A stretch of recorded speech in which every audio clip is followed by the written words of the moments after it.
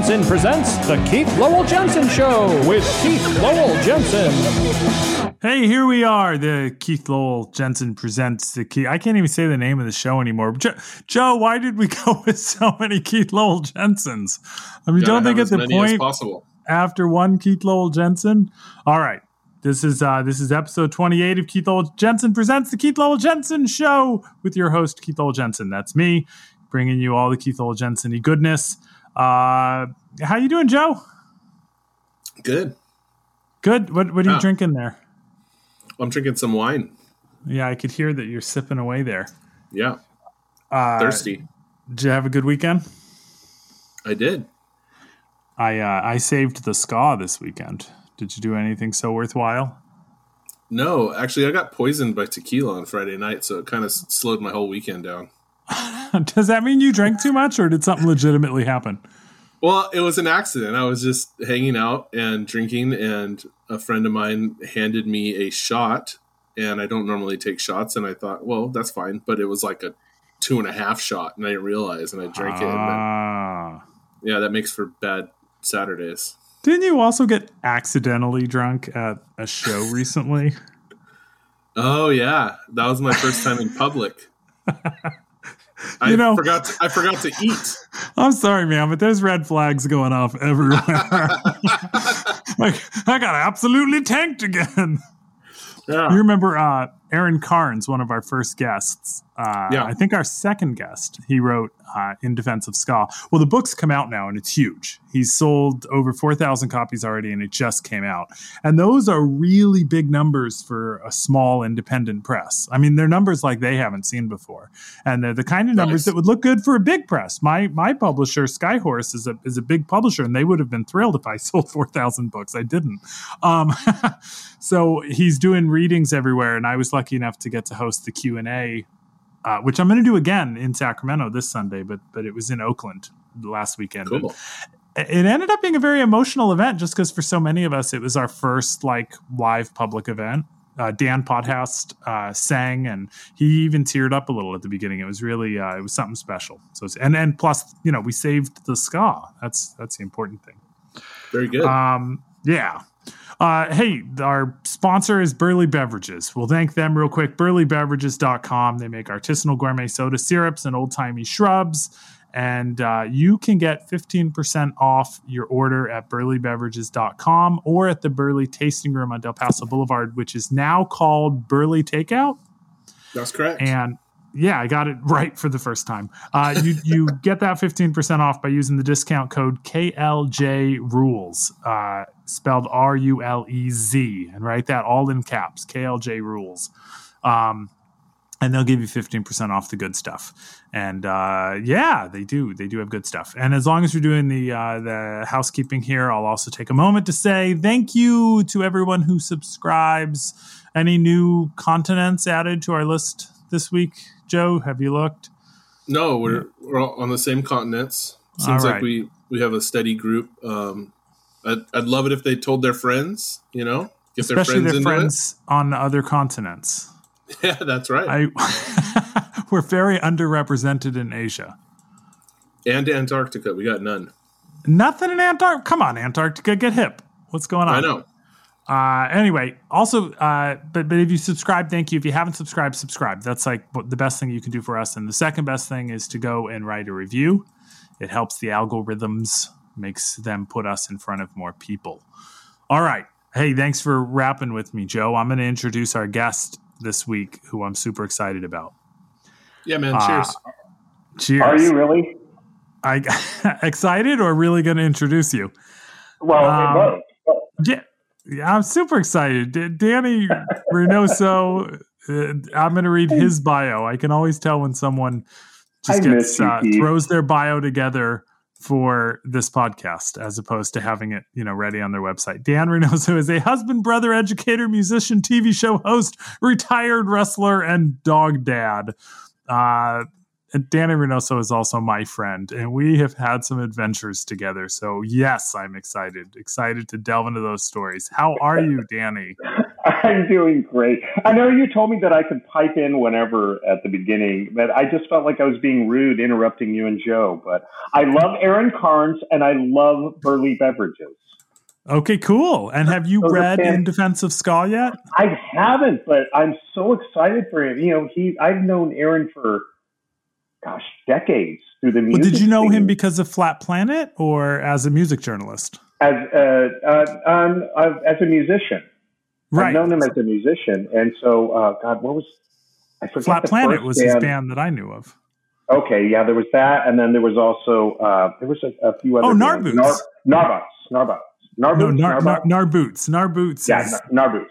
Either way, but I've known him for such a long time, and then he's also done interviews with me and my bands, and I'm just so happy that it's so nice to see friends of mine succeed in their creative endeavors. Like watching your career take off. It's so fun to watch, and I love knowing that Aaron's experienced so much success with his new book. You got to give it a read. It's not strictly like music journalism, which I enjoy sometimes, where you get just really deep dive into a genre, and it has aspects of that, but it's also just got these really fun stories about being on the road with his band, talking about being deep in Texas and ending up playing at this like electronic goth fest where every band is like two guys with keyboards. Yeah. And for some reason, this like ska core band was booked on the show. And, that kind of stuff is fun. And the kids loving it. The kids coming up afterwards being like, what the heck was that? Like, we've never seen that before.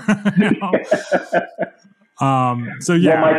Well, my favorite question, I hate to, tear down the fourth wall here, but I when I received some questions before doing the interview, my favorite one was the last question that you asked. I don't know if I'm at liberty to expose that part of your.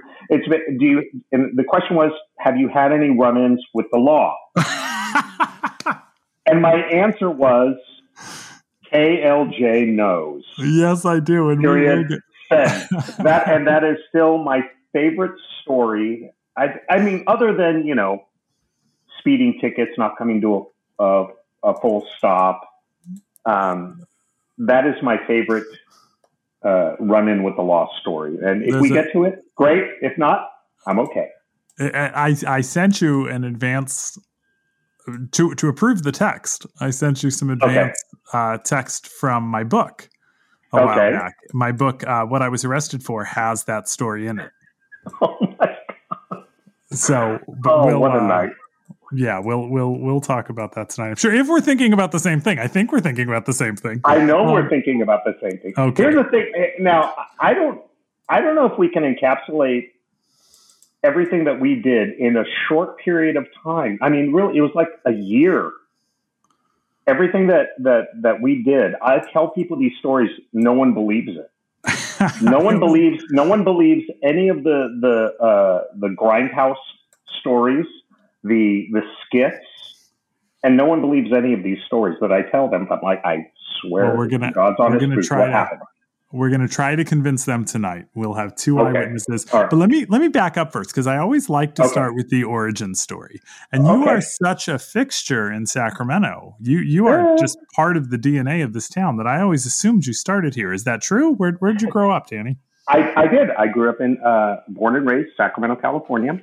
What neighborhood? I was born at Mercy Hospital. Okay. And grew up in South Sacramento. Cool. And then moved all the way over to Hollywood Park, Sacramento. Yeah, you really moved up in the world. You moved, 2 miles north? Yeah, 2 miles northwest. Okay. Yeah. And what was Sacramento like in the? I think we're about the same age. So your childhood in Sacramento would be in the 70s and 80s. Yes. Well, I was a late bloomer in terms of getting out of the house and being social. I'm so happy when I see that younger people get out to shows and they even know about the local comedy scene and the local music scene and the local art scene. So what were you doing? I stayed at home. I watched a lot of TV. And what'd you watch? I was really into campy horror movies.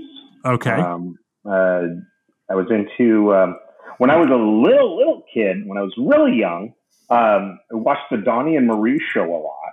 Oh, nice! Because that was on Friday nights, so that was my Friday night thing.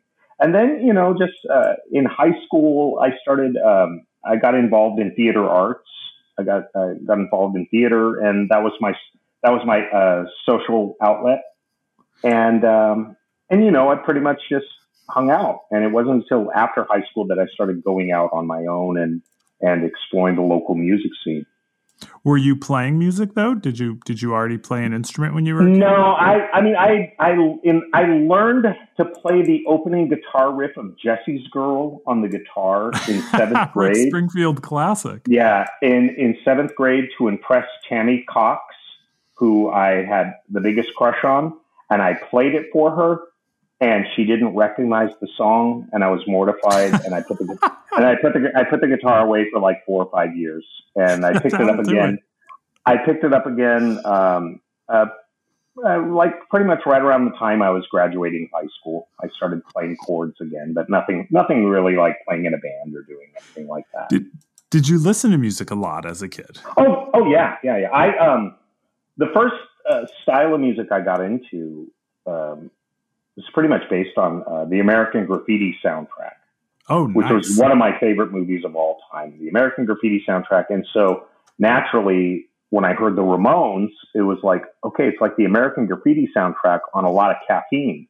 Right. I like this. And so the Ramones were kind of my gateway into louder, more aggressive music. And then when I started going to local shows, I started seeing these bands that were playing that style of music, and like bands like the Lizards. And I was really drawn. That was like the Lizards, the Knockoffs. Those were bands that I was really drawn to. Okay, so this when I started going to local. This would be early 90s. Yes, yeah. Because I first got in just a tiny bit before that, so it was the same guys, but playing in the Horny Mormons and Pounded Clown. Oh gosh! And then they morphed into the Lizards and and just like our stories.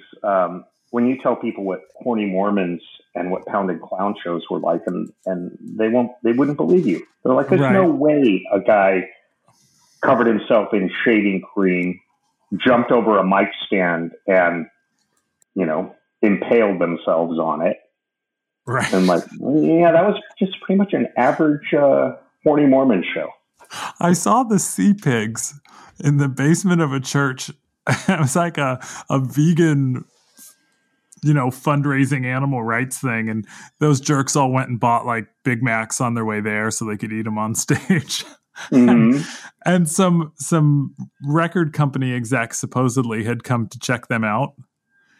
And he was so obnoxious. We're a bunch of kids in the basement of a church, and he's there in a suit, and he walks up and stands like right in front of the singer, even though everyone else had left a big space, presumably for the pit or whatever. Mm-hmm. He stands like he's in the band, and he's like nodding his head, like not nodding his head like rocking out, but nodding his head like yes.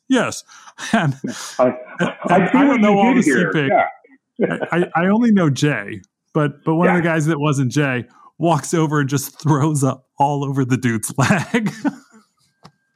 I was like, I just watched the Sea Pigs not get a record contract, and it was the most beautiful thing I've ever seen. Without saying any names to protect the innocent,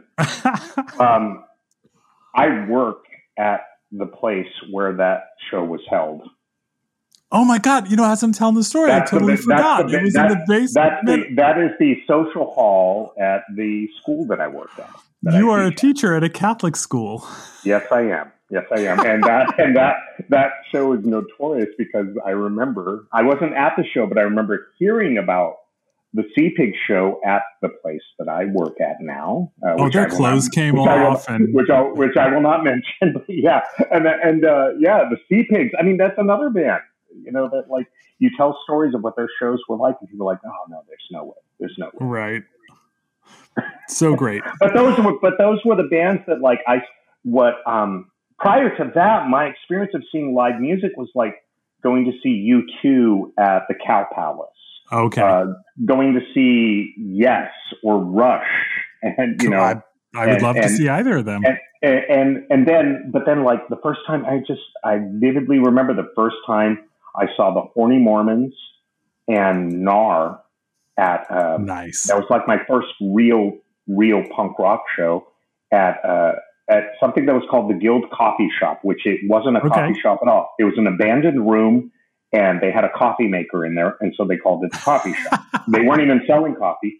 There were maybe 12 people there, but I remember just being right there up front while the Horny Mormons were playing, while Gnar was playing, and just they were playing on these tiny amps, and it was raw, literally in your face, and right. That was, people talk about the first time they saw the Ramones or the first time they saw the Clash or the Sex Pistols or any of these other bands that were like, the foundations of punk rock. To me, it was seeing bands like the Horny Mormons, Gnar, the Lizards, and the Knockoffs. That like, it broke down the wall for me. I was like, wow, I can do this. Right. I don't need to know more than 3 chords. I don't need to have $1,000 amplifier. I just need to have a lot of attitude, and a shtick wouldn't hurt. I talk about that with stand-up comedy as well. When people ask how to get started, I say, well, number one, just start going to open mics. And they're like, oh, and sign up. And I was like, no, not even necessarily to sign up. Just go and see normal people do it. And that makes it accessible. That makes it something that you can do too, And how important it is to network. Yeah. Get to know the people in the scene that are doing it. Yeah.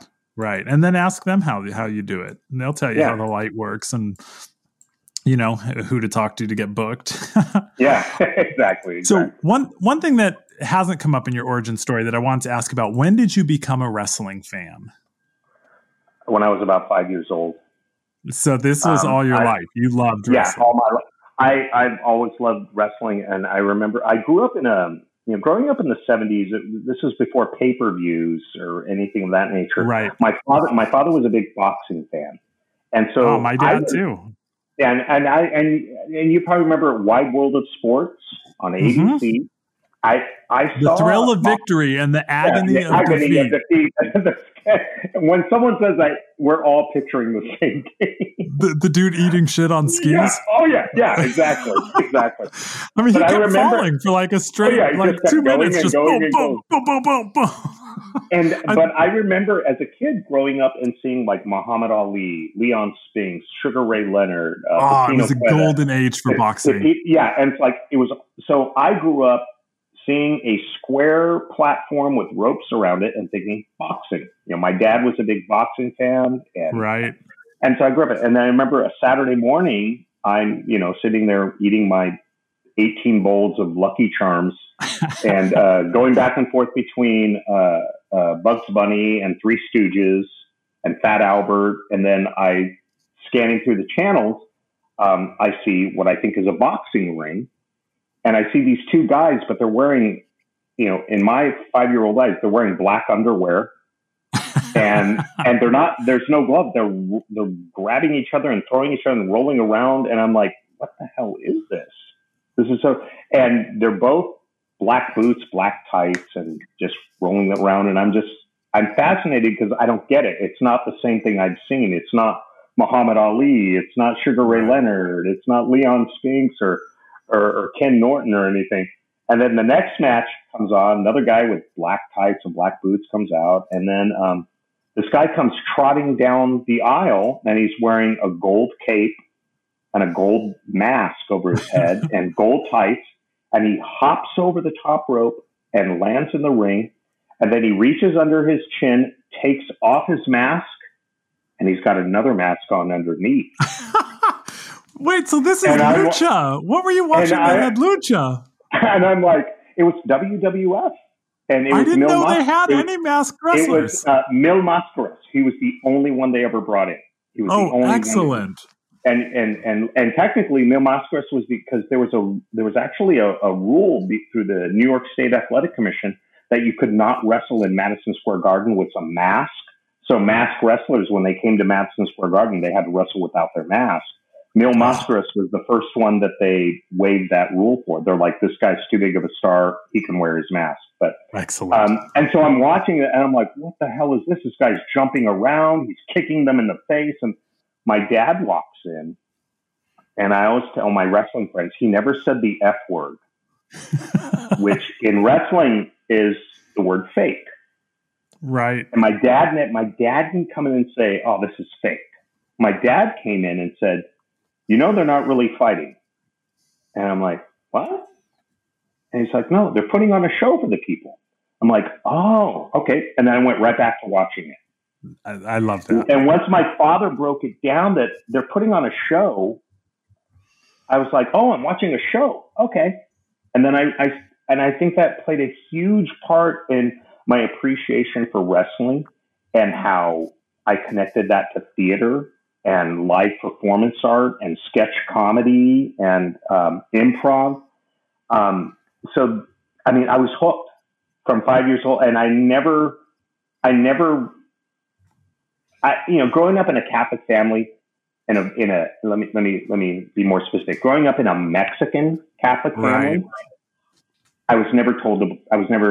I never believed in Santa Claus. You know, I was that obnoxious kid that told Santa Claus, "You're not real." You know. Oh, you jerk! The hell off. I was. Yeah. I mean, I grew up in a household where there was pictures of the Last Supper and Jesus and Mary all over the house, and so, you know, I never really bought into that. You know, suspending your disbelief. You know, it's just like, okay, it's not real, but I can still appreciate. I still appreciated Christmas. I still appreciated Santa Claus. Right. And so my father's saying that, you know, oh, they're putting on a show. I didn't care, you know, and I remember I watched wrestling all throughout when I was a kid, and then even in high school, and then people say, oh, that stuff's fake. And I never bought into that. It was just like, well, why do we do that with wrestling? Like, I've never heard anyone dismiss Star Wars because it's fake, or dismiss even magic. Or Broadway. Yeah, Broadway or magicians, Disney. Like, you know, it's not real. Okay. It's like, yeah, did anyone go to Hamilton and go, that's not Alexander Hamilton. Right. That's not Aaron Burr. He didn't really shoot him. That's so fake. No one does that. They go for the entertainment. They go for the music, the storytelling, the pageantry. And I think, I don't know if my father realized what a gift he gave me by just saying they're putting on a show for people. But I mean, that just, at that young age, it opened up the world of wrestling, and I looked at it, you know, I watched it just the way I did. I watched movies and Three Stooges. Like, you know, I know Mo didn't really poke Curly in the eyes with his fingers, but it was still funny to me. No, he did. That's why they had to keep getting new Curlys. That's why they had to bring in Shemp and all the other guys. Right.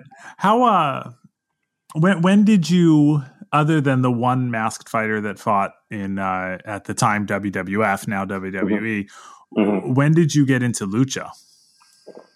Oddly enough, it was horror movies. Oh, okay. Going to visit my cousins in Woodlake, California, I remember they were watching, the TV was on, and it was the Spanish channel, which in Fresno, there were 5 Spanish channels. In Sacramento, there was only one. But in Woodlake, there were more Spanish channels. Okay. But I remember we visit them on the weekend, and there was an old Santo movie on. Nice. And I was like, oh, wrestling's on TV. There's a bunch of masked guys on. And then, now there's these werewolves and these vampire women and these sports cars. And wow, there's a really awkward love scene where the guy's keeping his mask on. And then he's going to go fight these vampire women. And then and of course he's got to finish by having the championship match at the end. And then the police commissioner thanking him for saving the town.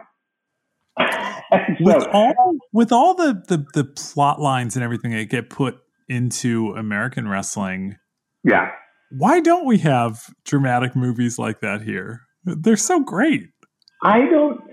It's a different culture. The way America in my opinion, the way America views wrestling is completely different than the way Mexico, Japan, definitely, and Canada, and now Europe.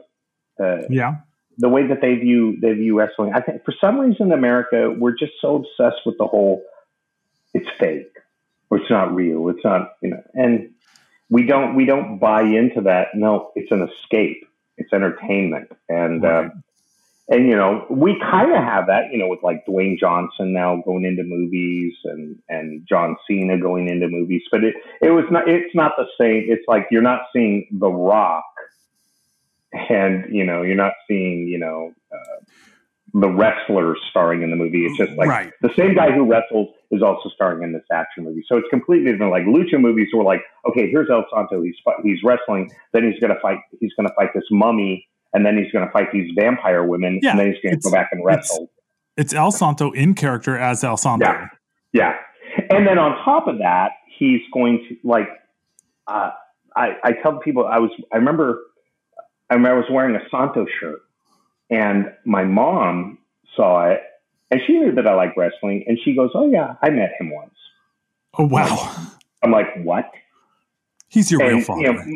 She's like, "Oh yeah," and so like the thing about Lucha Libre is that it was the only form of entertainment that went to the poorer towns. It went from everything from Mexico City to the poor little dirt towns, and my mom. Both my mom and my dad come from very small towns in the state of Zacatecas in Mexico.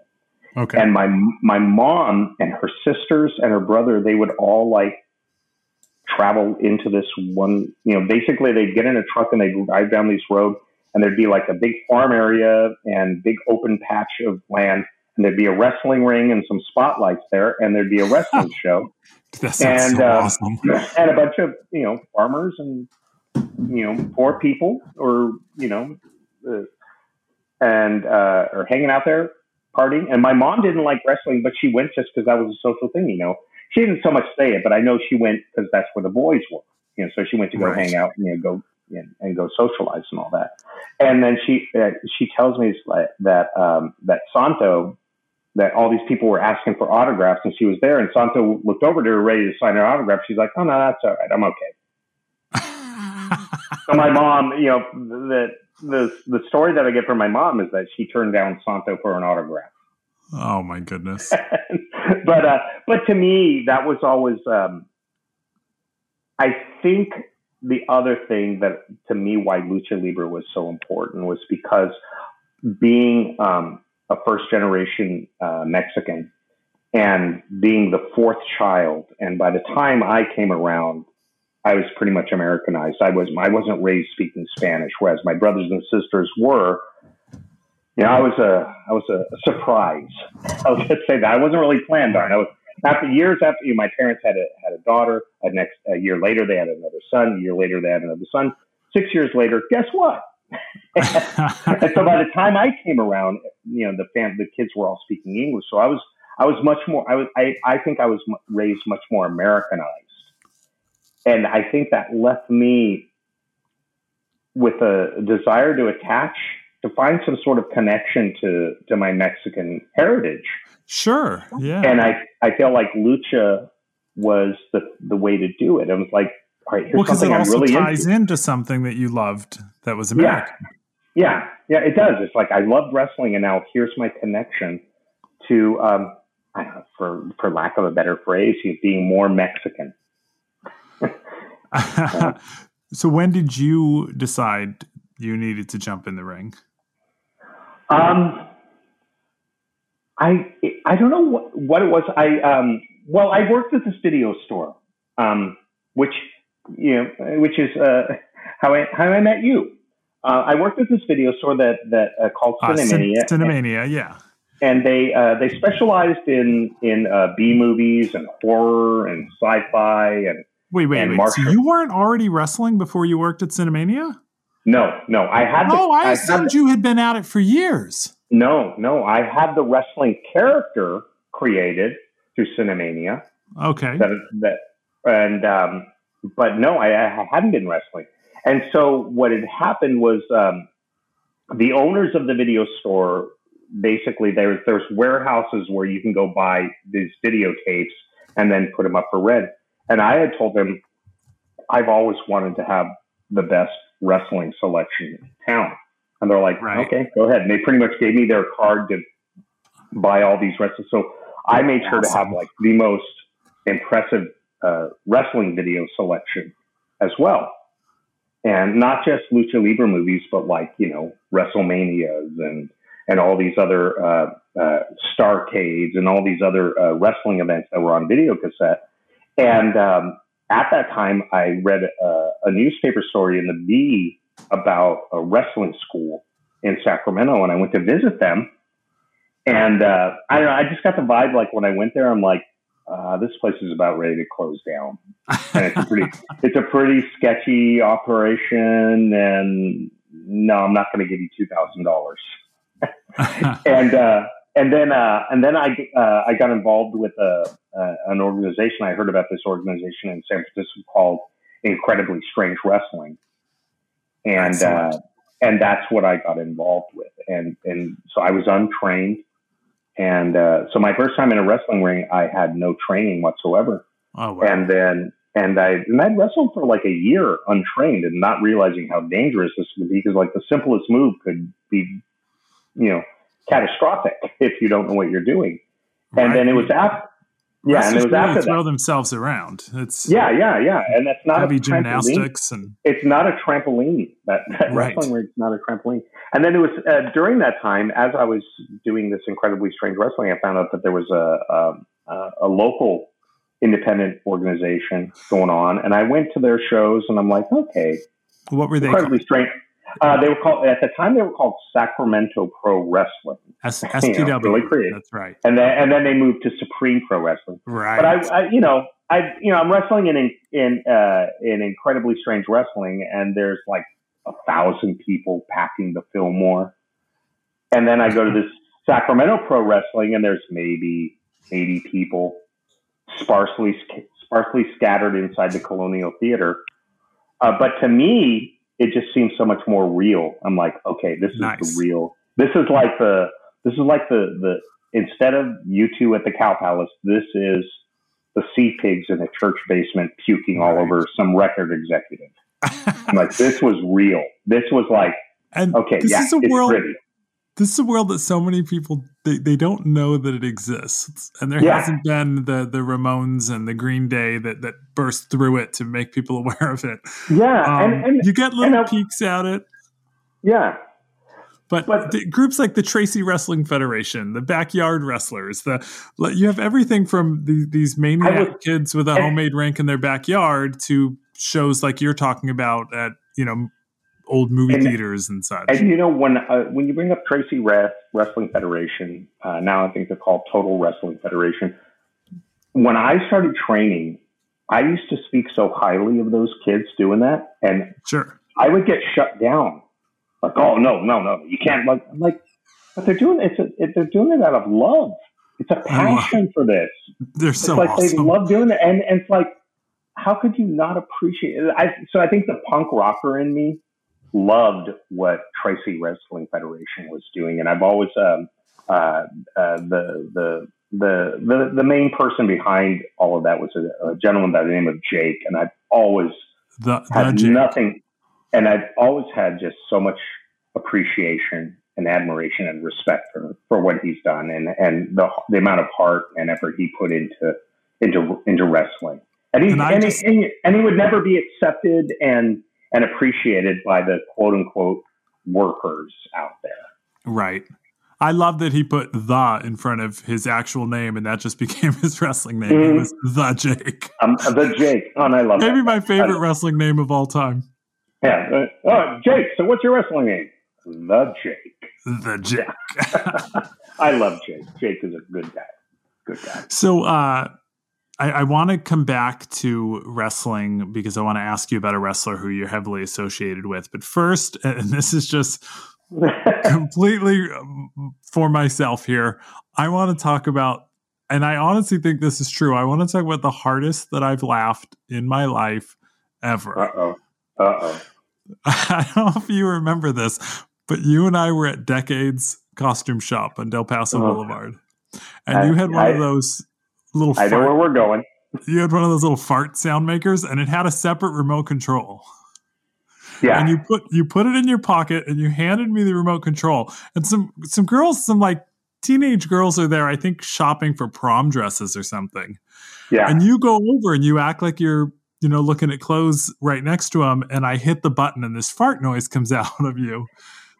This is really immature, silly stuff, but you made it art because you kept such a straight face. The girls all looked at you, and you turned and you said, "I'm very sorry." And you like told them what you had for breakfast. And you kept so straight face that I started cry laughing. I literally had to back into a rack of clothing, but I hit the button again, and then you just went, "Oh my God, I'm so sorry." They're not smelly though. If you notice, they're not smelly. It's going to be okay. You realize the main reason I was doing that wasn't to impress them, but it was to impress you. You need to know that. Me. I was crying. My face was red. And again, it's one of those things where it's like you can dedicate yourself to humor as art and wit and writing. But you and a fart machine still trumps every bit of comedy I've ever seen. That's the funniest. At the risk of turning this into a blowing smoke up Keith Lowell Jensen's skirt. Oh, that's what the show's all about. That's already a given. Yeah, how about it? That was quite honestly, like I said, the main reason I was doing that wasn't to make those girls laugh, but it was to impress you. Good, because those girls didn't laugh. They were disgusting. No, they didn't laugh at all. I'm sure they were disgusting. Yeah, I failed miserably if even that was. No, but one of the things you talk, it's like, I always, you would have these ideas for these skits and these we would do these things where it's like, okay, I got this idea for this promotion for the video store, or we're going to do this skit at this rave, or I'm going to film this thing. And like I would always say, okay, just tell me what to do and tell me what's my cue. And I remember that. I could always count on you. And I would just put 100% trust in you. But in doing that, it taught me to just don't be afraid. Just right. I always felt like you were so much more courageous than I was. Like I would always talk about doing something, comedic. You would actually do it. And to me, you helped me get over that hump, which I think greatly benefited me as a wrestler. Oh, that's great. In terms of like, hey, just throw caution to the wind.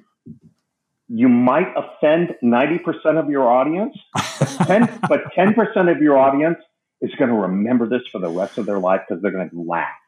And here was a situation: the fart machine. 66% of my audience hated that. Right. But that 33%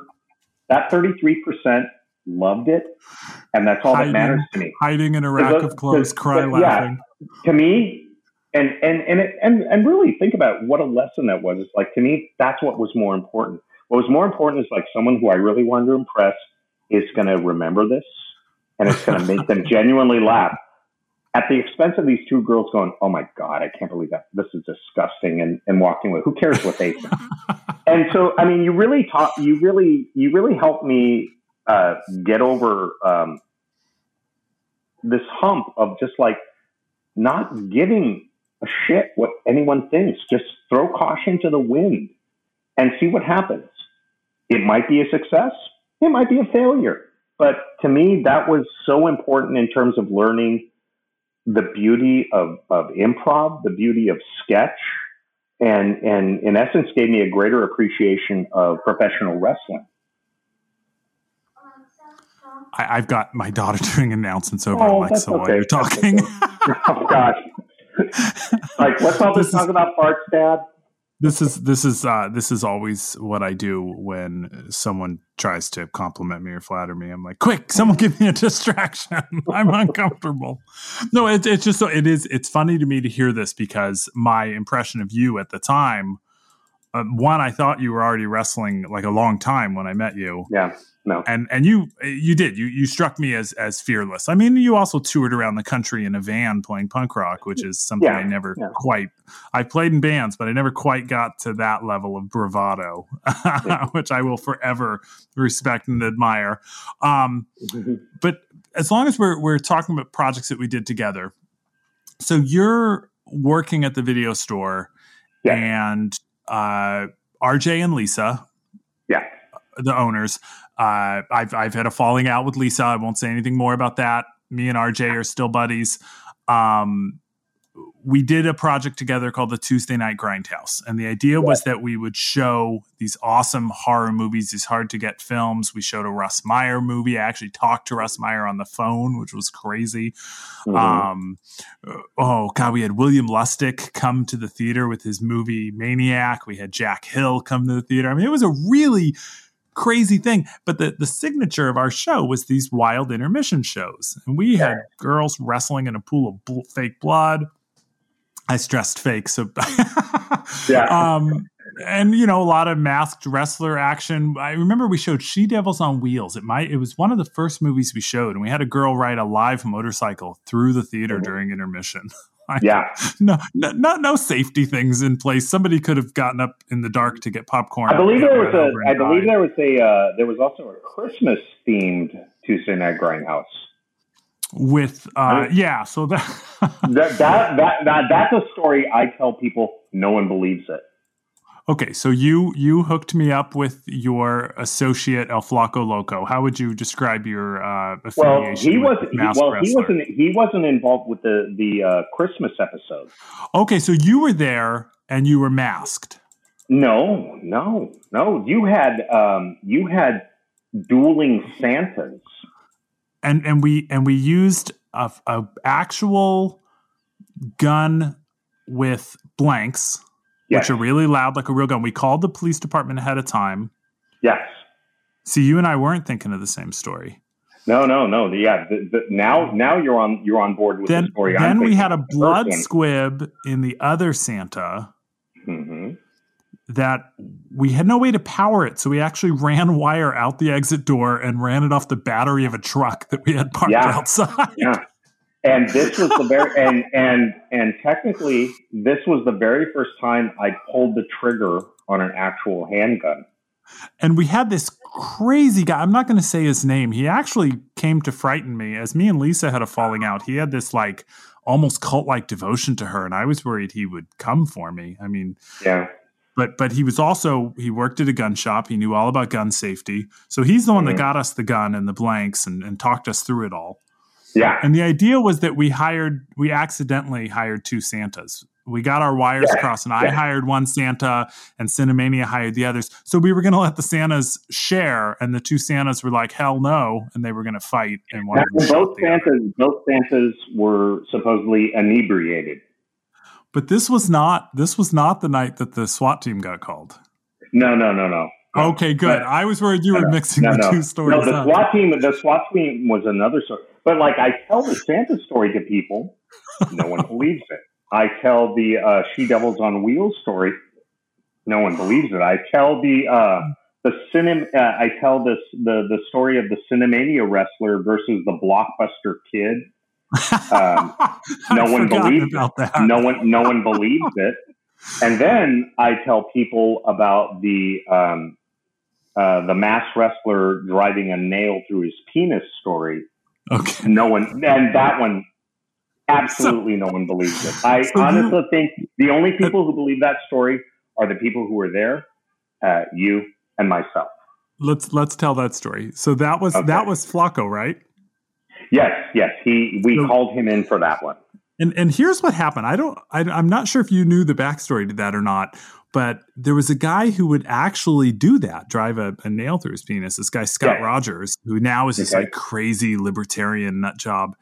At the time, he was just some dude that owned a piercing shop and made piercing jewelry. Okay. And he backs out at the last minute because we're not taking it seriously enough and we're making a spectacle of it and it's not a joke. And before him, I had another guy booked who would paint with his own blood until he passed out. And I didn't usually book actual freaks. It usually was us putting on a crazy show. Yeah, but I was acting like freaks.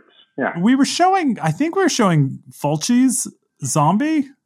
Yeah, it was it was Zombie. It was Zombie. And I wanted some real, because Fulci was known for using actual, animal parts and stuff. Like, I wanted some real. So the blood guy, when he found out the band would be playing while he did it, he backs out. Yeah. Because, again, it's not taking it seriously enough. And then the penis guy, it's not taking it seriously enough. And that's when you say, just let El Flaco Loco do it. And I'm like, would Flaco drive a nail through his penis? And you're like, well, a fake one. Exactly. So we load Flaco up with a huge fake penis in his shorts that's wired to or plumbed to a pump in a bucket full of fake blood. Yeah. So I'll just plug that in and blood will come spraying out everywhere as the nail goes in. And then we're waiting for intermission. We have the biggest crowd we've ever had because we're showing Fulci's Zombie, which doesn't hit the screen very much. There was a rumor that members of the band Rancid had showed up from Berkeley. Yeah. Which, by the way, was that true? I'm not sure. I do know that there was at least 100 people in this theater, though. There was a lot of people there. So then my wife tells me, Keith, there's cops outside with their guns drawn. Yeah. And I laugh. And she goes, I'm not kidding. And I'm like, what? So I go and I look through the little round hole in the old-fashioned movie theater door, And as soon as they see me in that hole, they really they go, come out now with your hands up. Come out now. They're all flexing. And I'm like, oh, shit. So I go walking out, on your knees. And I get on my knees. Hands behind your head. I put my hands behind my head. And the whole time I've got, 20 guns, a dozen to 20 cops with guns pointed at me on Stockton Boulevard. And I'm thinking if a car backfires, I'm dead. And their problem is that they've seen, they saw one guy going in with a fake gun. Yeah. And they saw Flaco, who had peeked out. And then what I was told that was the reason that Flaco peeked out and then went back in, didn't come out when the cops demanded it. Hang on a second. Hang on. Hey, Flaco?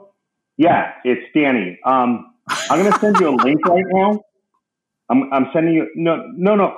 Hey, I know you're busy. Do you remember Keith Lowell Jensen? Yeah, that guy. I'm going to send you a link right now. Just click the link, and this is amazing. We're getting Flaco on the show, and you'll be. He wants to talk about the time that the SWAT team story. Yeah, that. Yeah. No, don't worry. I'll take care of payment and all that fun stuff. All right. Okay. All right. Always the bottom line. I'm sending you the link right now. All right. Sorry, Keith. I just figured if we can get him here, that would be fantastic. I didn't want to ask. His perception of it. So let me just. All right, Flaco, are you there yet? Hold on. Let me. And send. All right. You are one noisy typer. Let me tell you. I'm an old guy, so I type with two fingers. All right. I'm picturing you have an old-fashioned typewriter keyboard wired into your computer. All right. All right. I've sent it. Let me know when he pops up.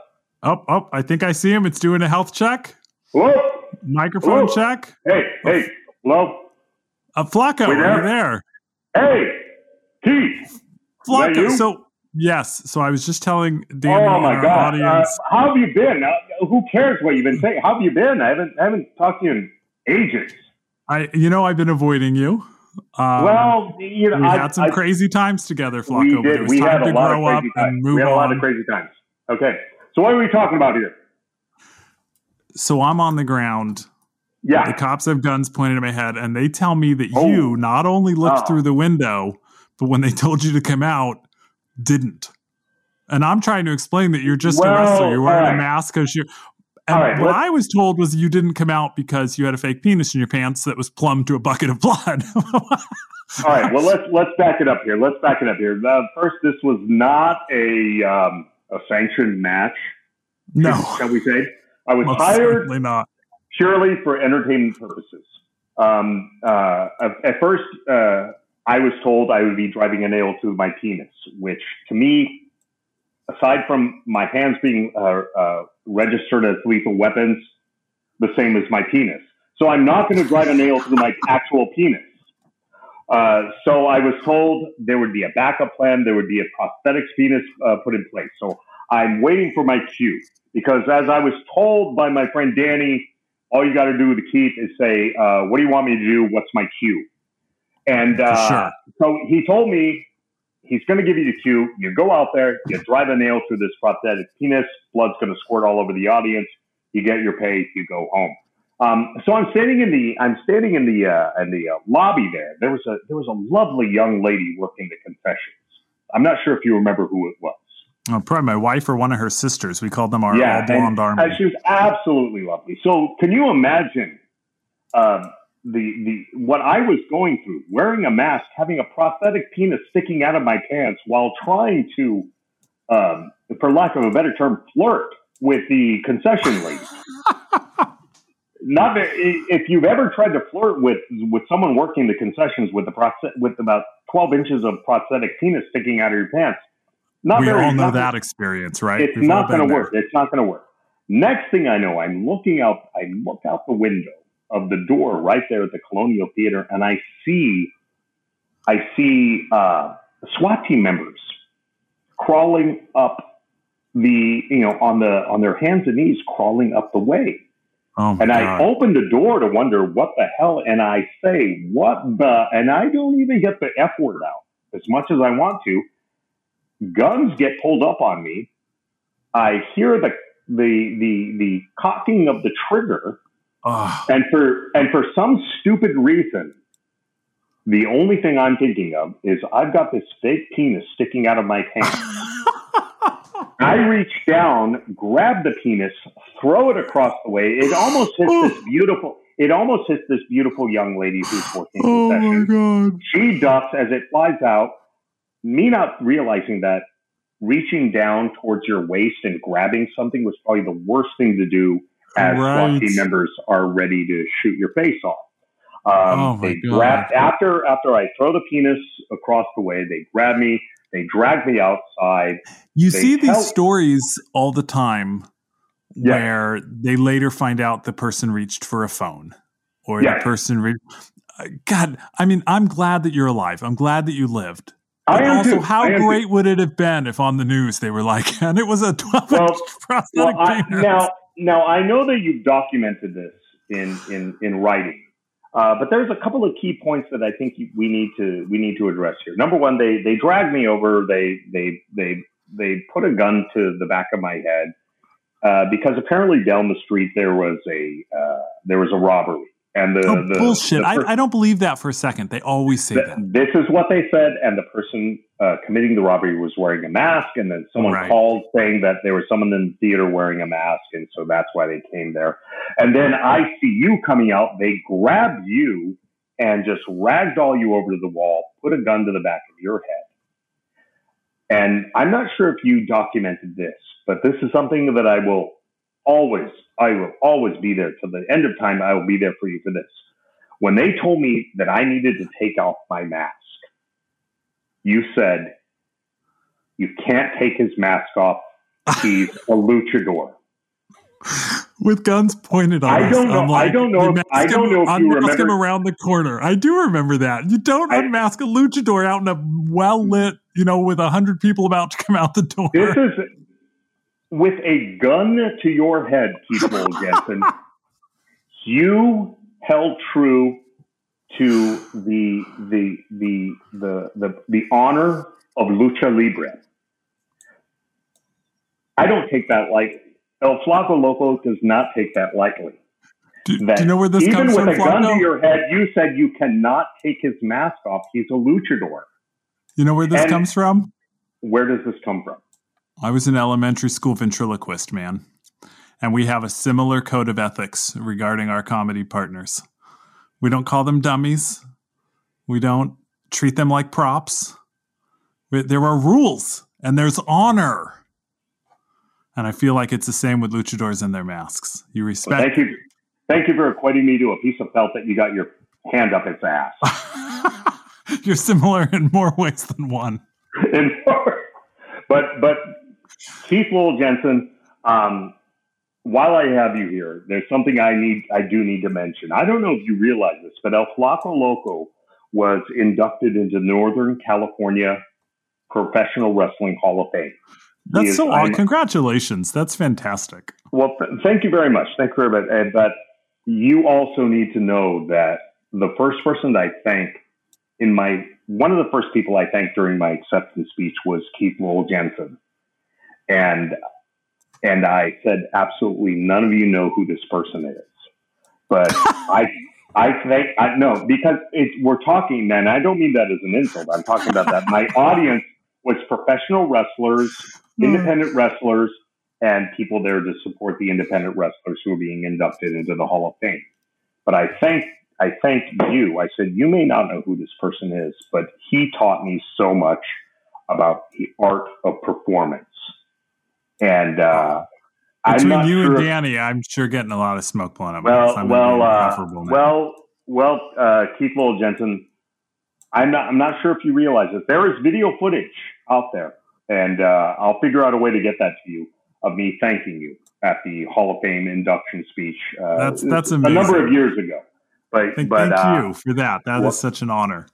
Well, you taught me a lot about driving a nail through my penis, how to take a gun to the head, and more importantly, you just don't take the mask off a luchador.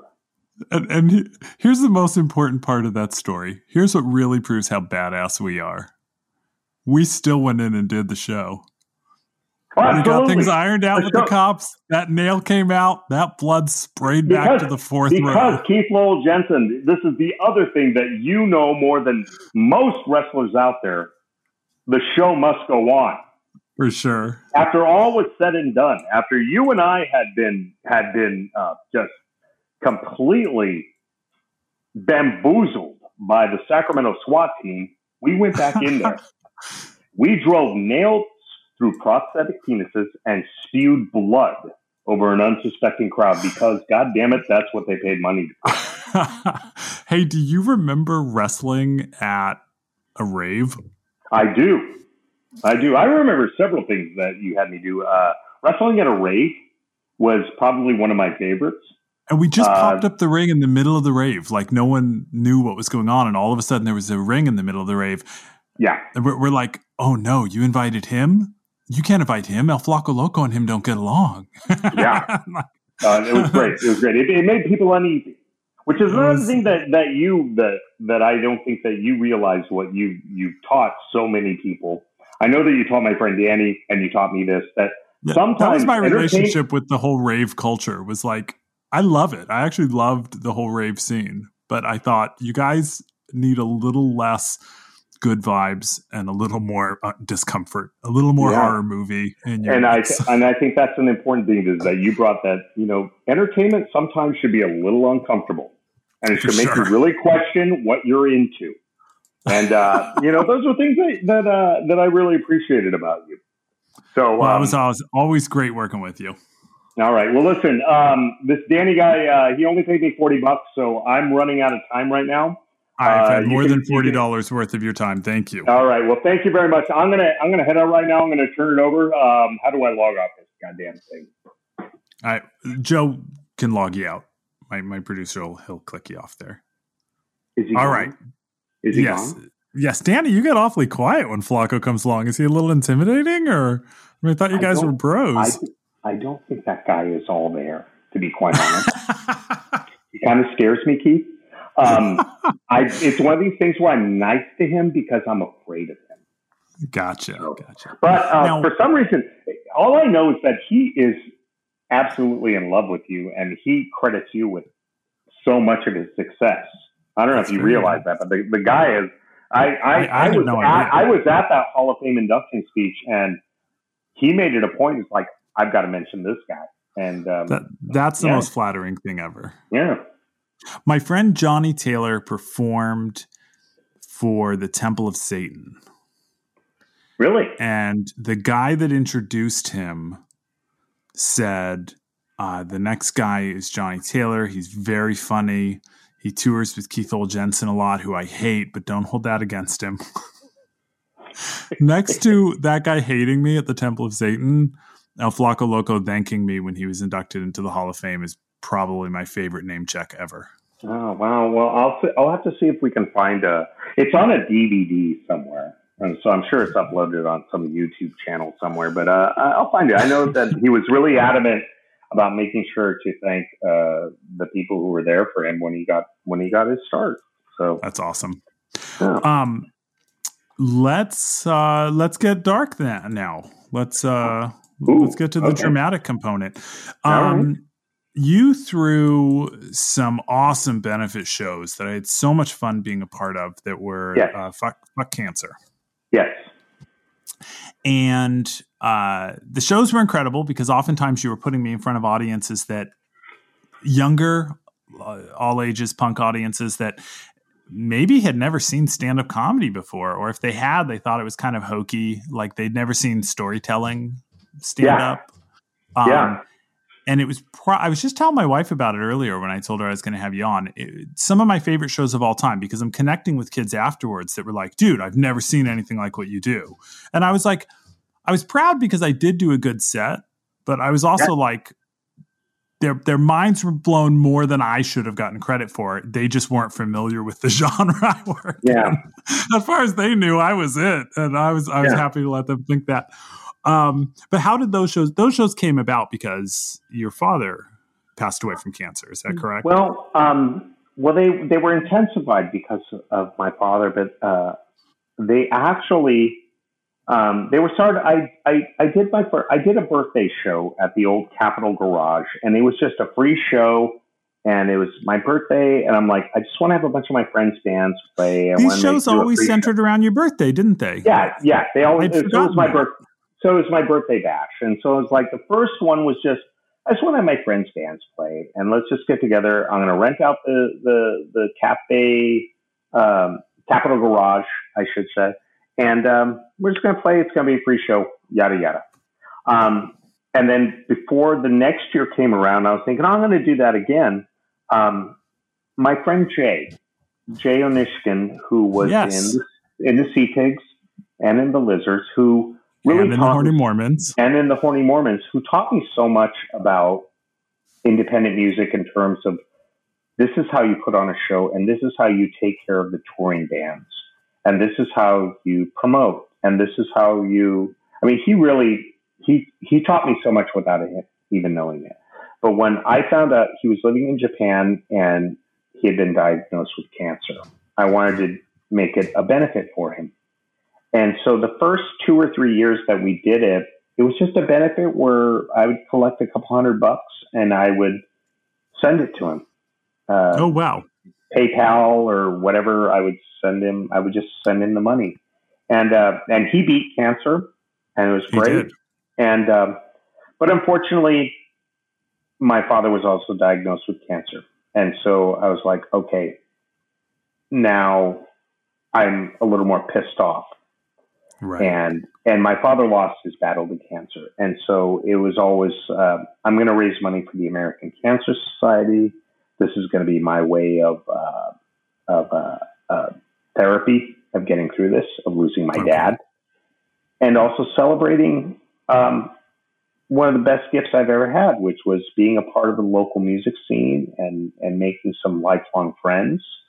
And then being able to bring in, like the year that I had you as one of the hosts was one of my favorite years ever, because I had you host. I had a series of hosts, and I wanted you to do your thing, and really just to expose this younger generation to this amazing art form.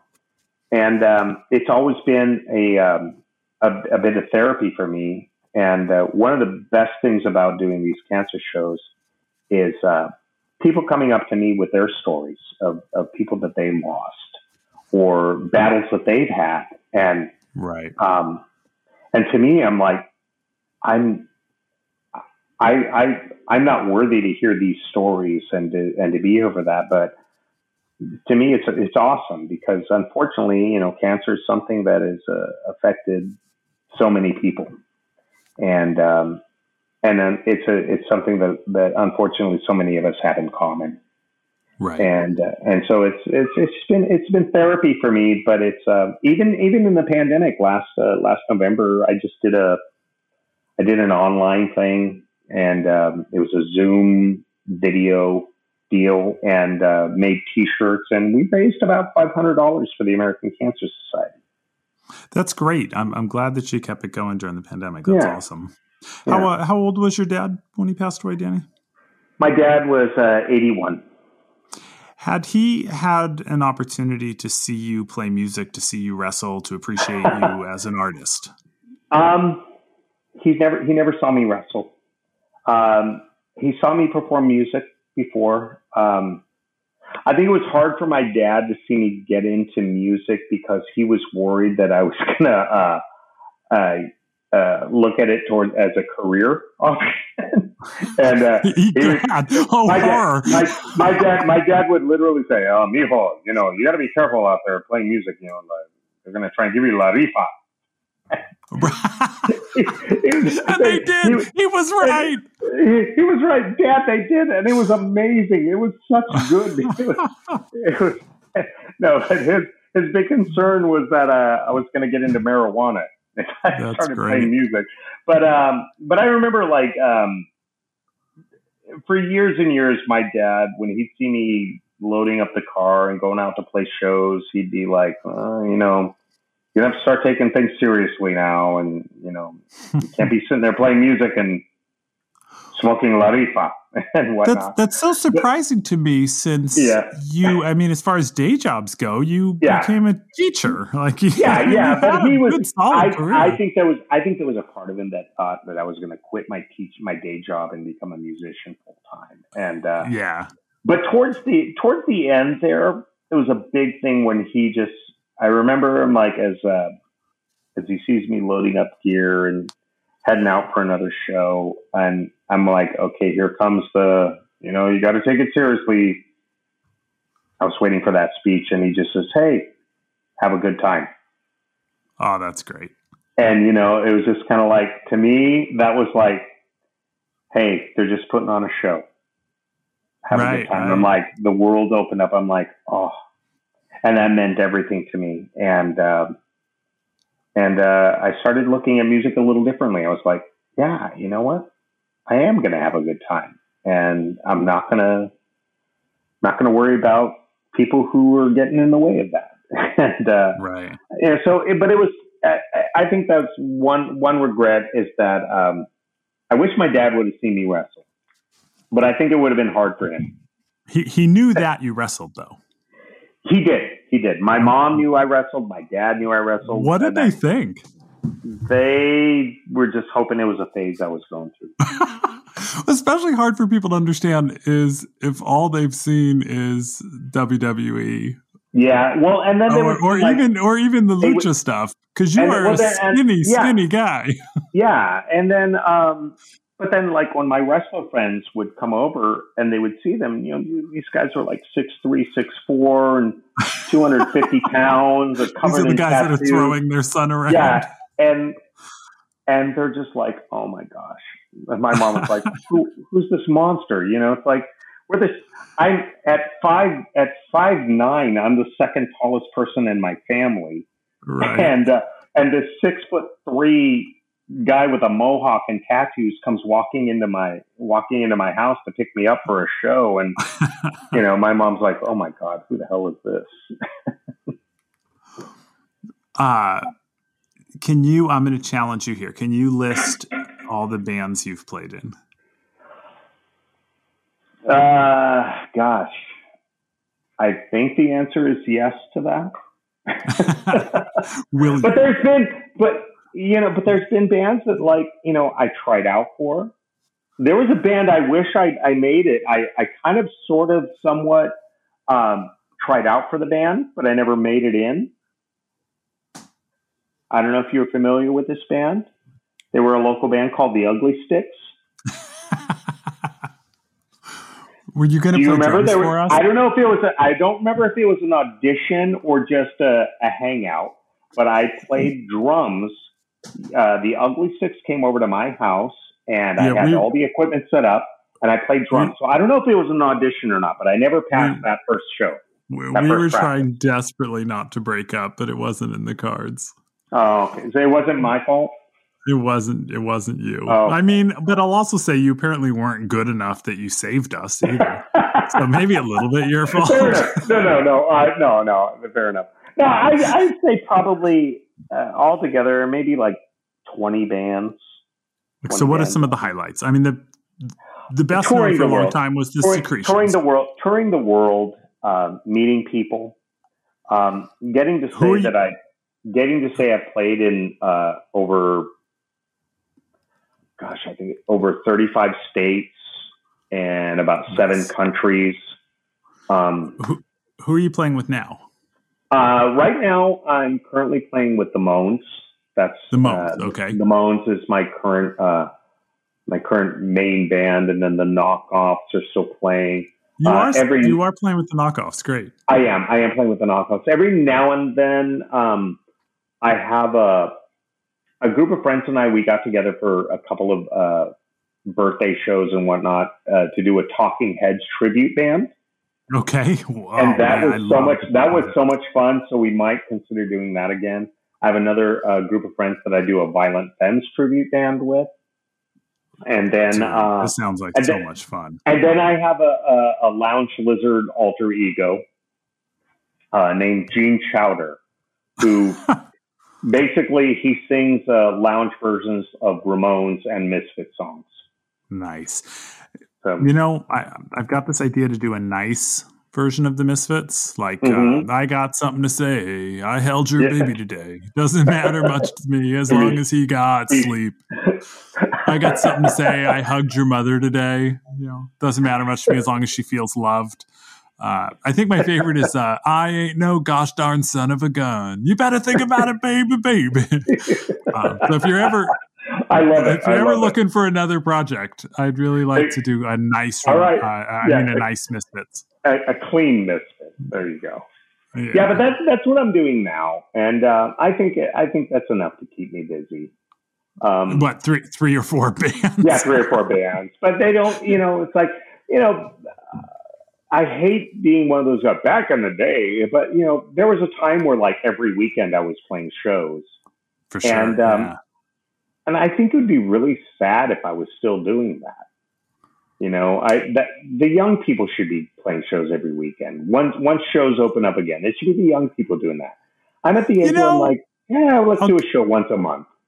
I'll give you that, but there's also, I'll say that with the caveat that there's a couple of those Kepi type exceptions that I hope just keep doing that forever. Yeah, that's all I got to say about that. That's my comment. Yeah.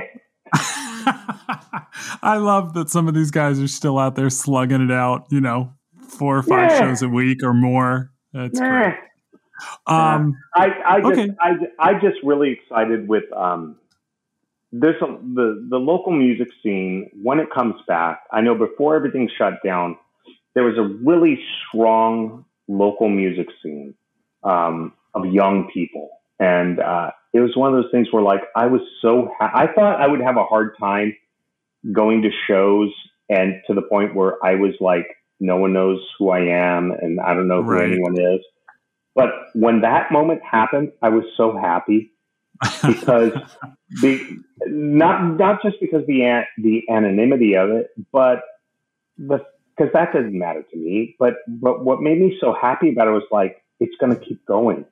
It's bigger than just one band. It's bigger than just one genre. It's like, you can't stop that machine from going. And it made me so happy to see like this whole new crop of young bands doing it better, doing it more often, traveling more than we ever did. It's like, that makes me so happy to see. Yeah, that's great. So let me ask you about the other thing that's been keeping you busy lately, which is fighting a brain tumor. Yeah. That's another little project you have going. How's that? I figured I had some extra time, so why not get a brain tumor? Sure. What happened was about, for the longest time I've been dealing with bad hearing, and I always equated that to, just playing music without earplugs, and makes sense. Yeah. You've been in bands before, and practice where you have those band members who feel like they have to be playing at performance volume. And I'm like, right. You don't have to have it cranked up that low. Oh, I can't rock out. We're not rocking out. We're practicing, idiot. But like I would be in bands where people are just cranking it up to 11. And I always equated my bad hearing to that, but like the hearing was only in one ear. And, it had annoyed my wife to the point, because like my hearing, I'd be like, what? Or I'd turn up the TV to 12. And so she said, you got to go get your hearing checked so you can get your hearing aids. And that was at the point, I was at the age where I'm like, I don't care about how I look. I'll wear hearing aids. It doesn't matter. And I went in to get my hearing checked, and I just thought I blew out one of my eardrums. And they said, well, normally it would be both eardrums if it was, loud due to loud noise, but it's just one. Okay. So we're gonna send you in to get an MRI. Oh my goodness! I'm like, what? Okay, and being claustrophobic and getting shoved into a metal tube for an hour was an ordeal. And then when I get my results, they tell me that I have something called an acoustic neuroma or a vestibular schwannoma. All I know is that anything that ends in oma, I'm not a big fan of. Yeah. And automatically, and my dad had already passed by this point. Automatically, I'm thinking, oh, wow, brain tumor. My dad died of a brain tumor. And I didn't know what an acoustic neuroma was or a vestibular schwannoma. And then I find out it's a benign tumor. And I'm thinking, okay, so that means it's all right. They're like, no, a benign tumor can still grow and kill you. It's just not cancer. I'm like, oh, okay. So it doesn't matter. I didn't know that either. Saying something's benign or cancerous, that doesn't. No, benign. My tumor was, and so it could grow, and it can grow to the point where it's causing pressure and be fatal. And so it was one of these things where, like, okay, where it's at the size right now where we're still like debating what to do. You could either go in for surgery, you can either do radiation treatment, or you can just wait and see. And so for a year or so, they said, we're going to wait and see, because it's big, but it's not big to the point where we need to do anything. And then to find out if it's growing, are they having to do MRIs on you over and over again? Yeah. I would go in every 6 months for an MRI, and they measure it. Did that get any easier? I would seriously play movies in my head or play a record in my head. So I would watch, in my mind, I would play Pulp Fiction from beginning to end. My goodness. Or Ramones' It's Alive from beginning to end. I would just play that in my head. And they noticed, after a few MRIs, they noticed that, okay, it's growing. It's growing. And so we need to do something. It's not growing to the point where we need to do surgery. Now, if they do surgery, the tumor that this is, it's underneath all of these nerves that control my facial muscles and my hearing. So basically, if they went in to take this tumor out, they would destroy all those nerves. I would basically, half of my face would be drooping down. I would lose hearing, and maybe through physical therapy, I can regain some of that muscle movement on my face, but it didn't get to that point. The other option was radiation. And so I went in for radiation treatment, which is not it's not chemotherapy, but they basically strap you down to a table, and this big thing just zaps you with radiation. I would go in for 5 sessions of that. And the whole purpose is the idea of that it's super targeted?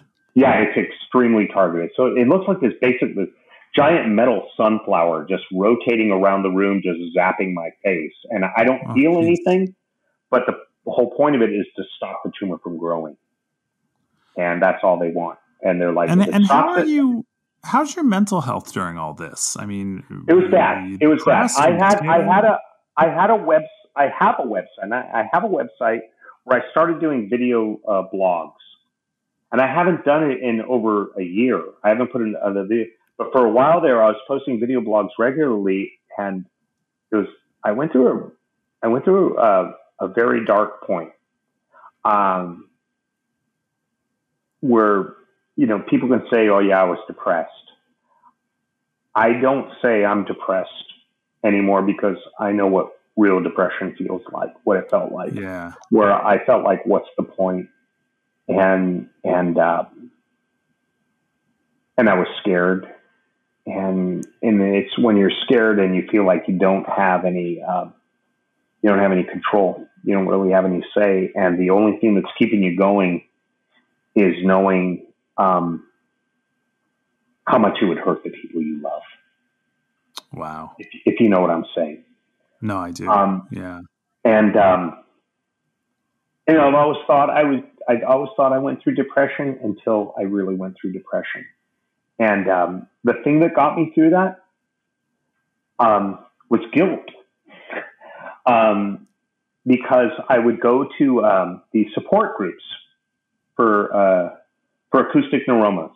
And I wasn't getting anything out of it. I was just getting more and more depressed. And then I went to a support group for brain cancer survivors, or it's just for brain tumor survivors. My friend Liz, who is you may know her, she was the drummer in Lucky Strike. Okay, I don't, but I know of her. Well, she's a brain cancer survivor, and she was the guest speaker at this brain tumor support group.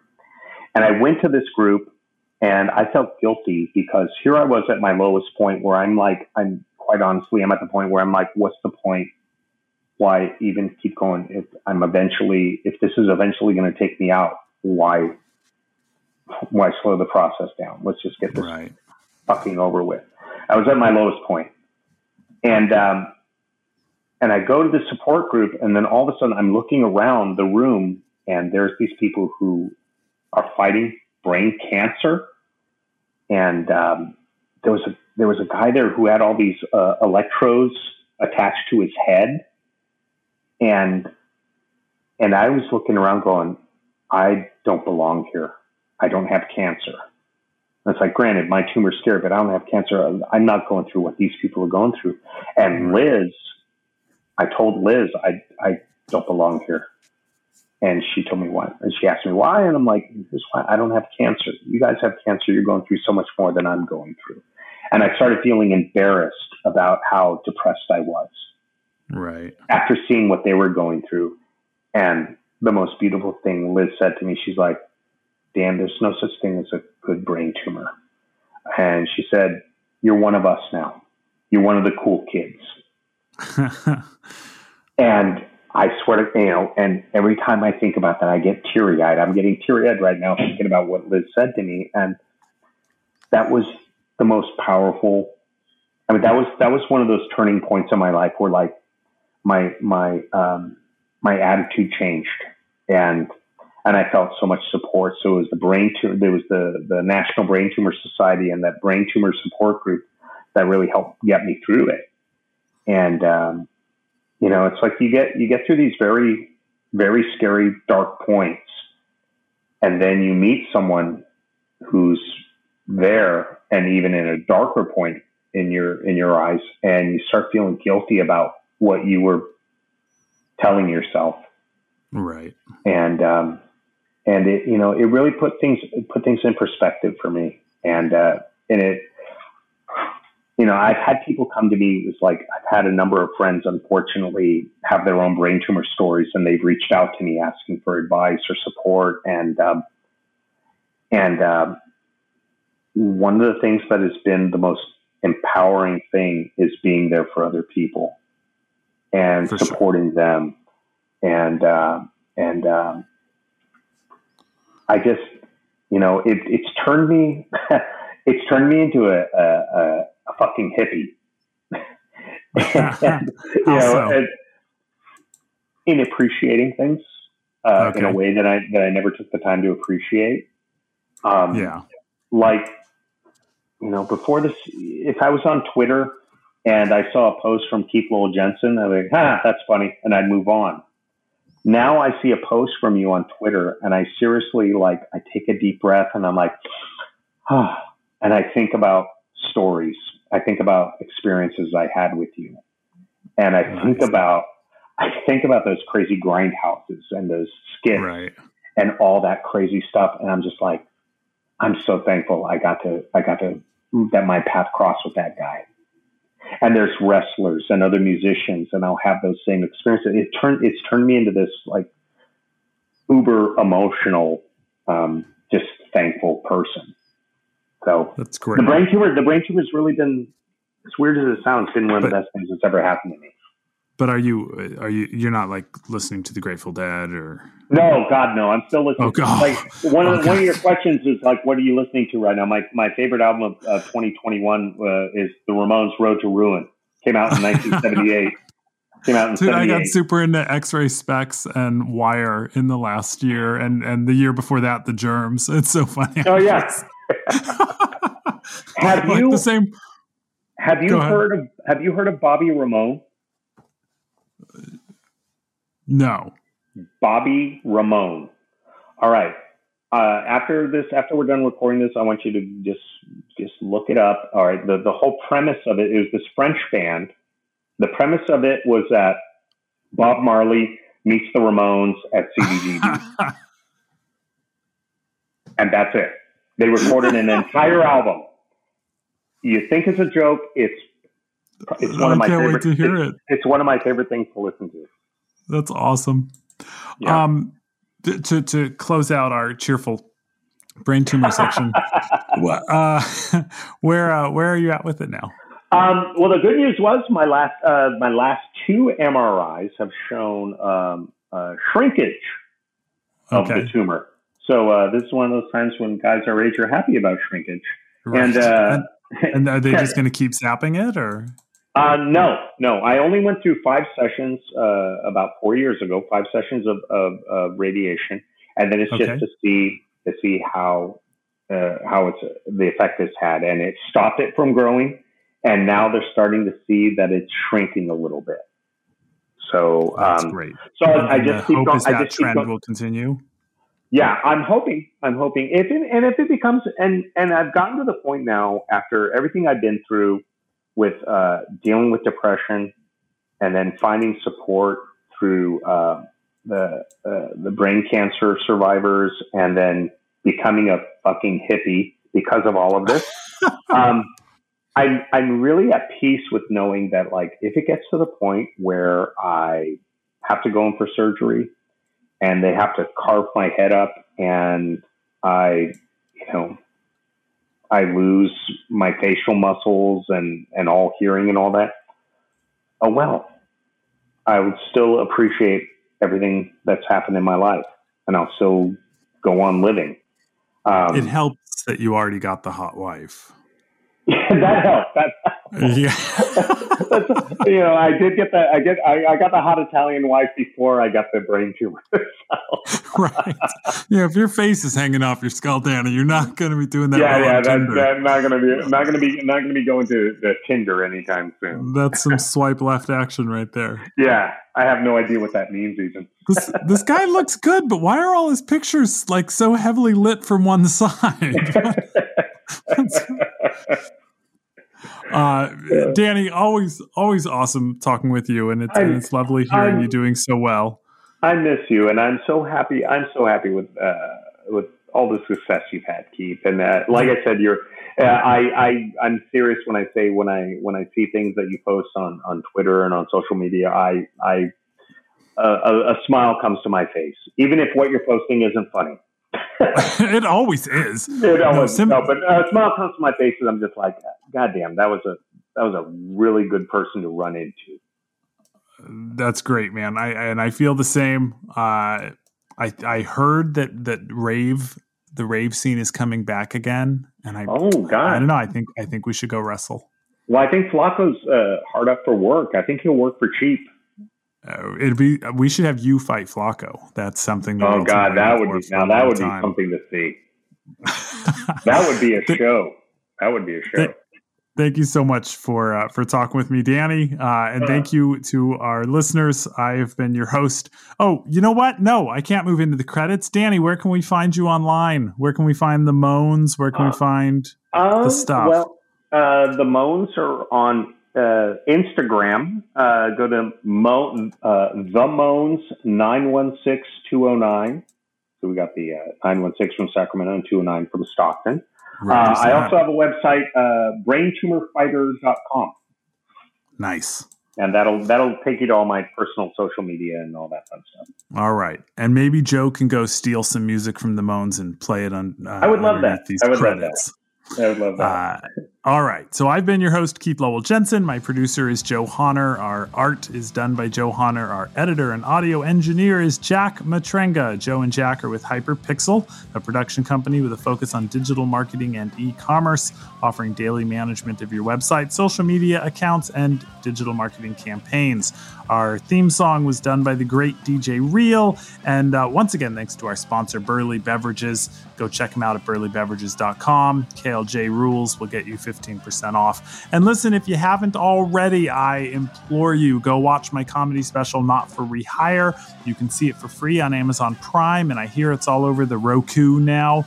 And I have a book called Punching Nazis and Other Good Ideas. Quick, go read it before my next book comes out. My next book, What I Was Arrested For, comes out supposedly by the holidays and features the story of me and El Flaco Loco getting shaken down by the Sacramento Emergency Services.